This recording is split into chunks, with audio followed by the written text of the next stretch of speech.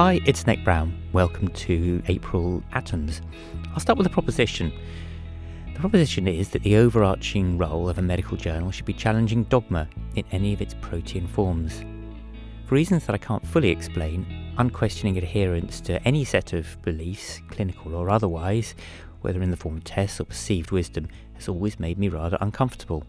As a result of this, one of the pleasures of my job is being able to direct readers to manuscripts which directly challenge such tenets and nurture alternative viewpoints.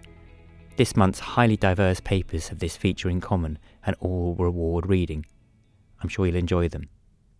We'll start with a complex, elegant study which is also my editor's choice for the month.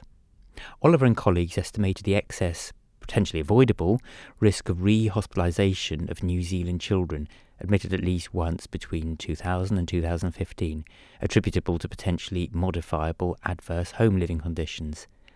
These included a number of groups: social and environmental conditions, a subset including home environment, overcrowding, and a group at risk of Group A streptococcal infection. Adjusted hazards ratio for readmissions ranged from 2.3 to 3.6 for rehospitalisation or in death from any cause. Risks that perhaps aren't that surprising. What should stimulate thought, though, is the vigour with which the New Zealand government has delivered interventions. Rather than give lip service to this, they've delivered initiatives such as healthy housing, which involves reducing humidity and mould, and warm up, which involves providing insulation to those families identified and in need. So my thought is, shouldn't any discharge summary include at least an attempt at assessing whether the environment to which a child is returning is at least an adequate one? Shouldn't we all be trying to intervene when it isn't? With this in mind, I'd suggest you read Nina Modi's leading article, The Case for Child Health, which assesses progress made by each of the individual nations in the UK a year after the College of Paediatrics and Child Health reported the state of child health. Though there are some heartening positives, there's also a lot of inertia, a situation for which I feel we all have some accountability. Changing track slightly, I like pragmatic trials which address practical problems. Drooling in children with neurodisability certainly fits that bill. Skin breakdown, damage to clothing, extra washing, the social implications and so on make it a very real issue for those children and their parents.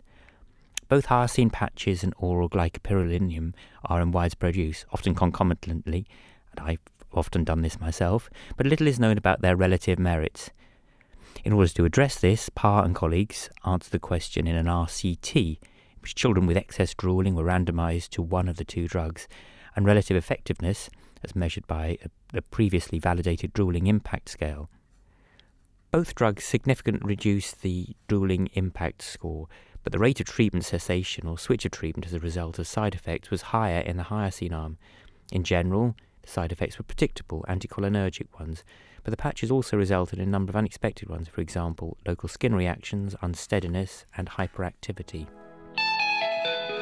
Estimating the inestimable.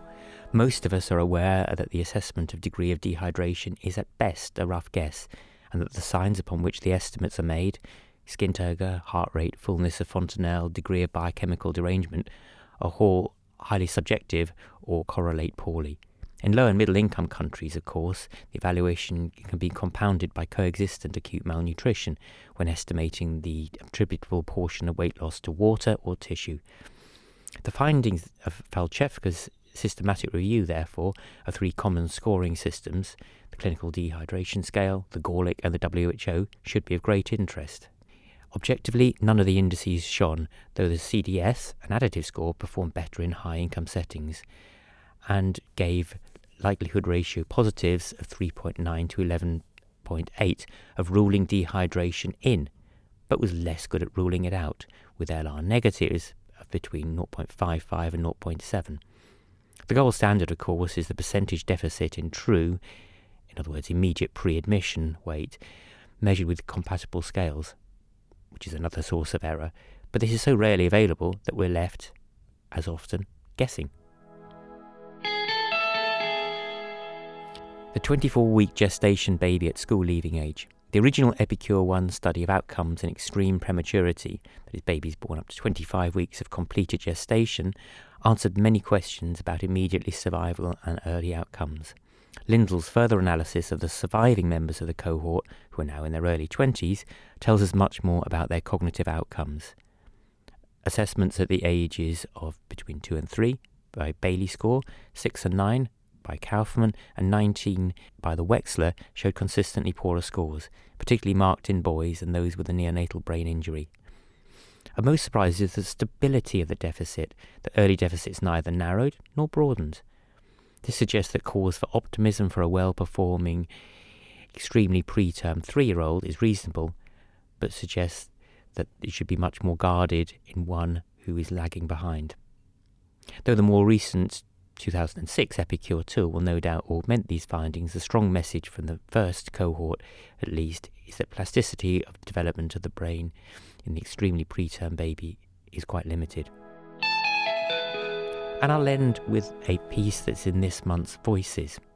Saint-Exupéry's much-loved work, The Little Prince, has been pored over by generations of children and their parents, its meaning scrutinised from numerous angles. Lee May's paper in this month's Voices offers a further, personal interpretation, that the eponymous protagonist had Asperger's. They argue that his lack of reciprocation, bewilderment over roles, and expressionless faces are arguments for this hypothesis. This serious course can neither be proved nor disproved, and tells us as much about the pleasure that this book has given us as anything else. But in any case, this should not detract from the interest in viewing something familiar through a new lens. Isn't that what all good literature, clinical and otherwise, should be doing? Thanks for listening.